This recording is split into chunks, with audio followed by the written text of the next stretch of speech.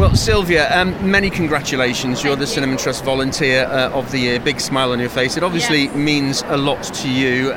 Tell me what you've done to be the winner of this award. Well, I've been volunteering with the Cinnamon Trust for about 4 years now. I started with a retired guide dog and I fell in love with it. I think the thing that I find most rewarding is helping the people who need it the most, because they need their companions so much, especially because some of them are lonely.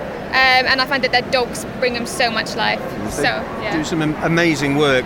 What was it that prompted you to get involved with the Cinnamon Trust? I've always wanted a dog. Absolutely always wanted a dog. This was your excuse, was it? It was my excuse. I've always tried to walk friends' dogs and things like that because I knew that maybe my house was in the environment for a dog.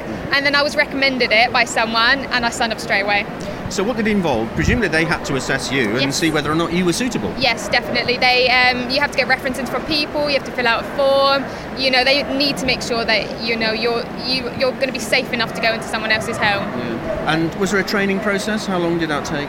No training process, but I think the dogs themselves have taught me. I've trained with the dogs and I think the dogs have also trained me. Right. So do you use different dogs or the same dog when you're doing your work with the Trust? Oh, different dogs. I've had quite a few different dogs, all different personalities, all different levels of training, Now, I know that the point is to, in some cases, bring a little joy and a bit of light into the lives of people who need it, and the dogs do that. Yeah. But what does it mean to you as well? Because I can tell in your eyes that you get a lot out of it as well, don't you? I get so much joy out of it. I get so much joy out of seeing the dogs being so happy on their walks. I see the happiness in the dogs of one of my dogs. She's very timid towards other dogs, and I've built a relationship with her where she now trusts me if there's another dog. Amazing. And then it's also the owners. It's the pure joy and happiness that they have when I come through that door and they know that they can talk to me, they can sit down and chat with me, and they know that I'll take their dog out. You must get a great deal of satisfaction out of that. So much. Yeah, absolutely. It does make a difference at the end of the day when we put our heads on the pillow and we know we've made a difference to somebody's life, doesn't it? Definitely.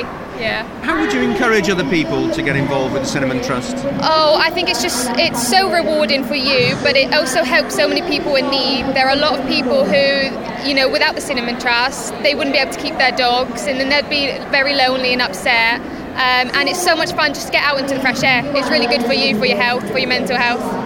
So you're here at Crufts 2020, you're going to be going in the ring and receiving your award soon. That's exciting. Yeah, very exciting. Just finally, when all the lights have gone off here and the cameras have all finished taking their pictures, you go back to doing what you do with the Cinnamon Trust. But what else are you doing at the moment? Are you studying? Are you working? Yeah, so I'm doing my master's degree at university. Okay.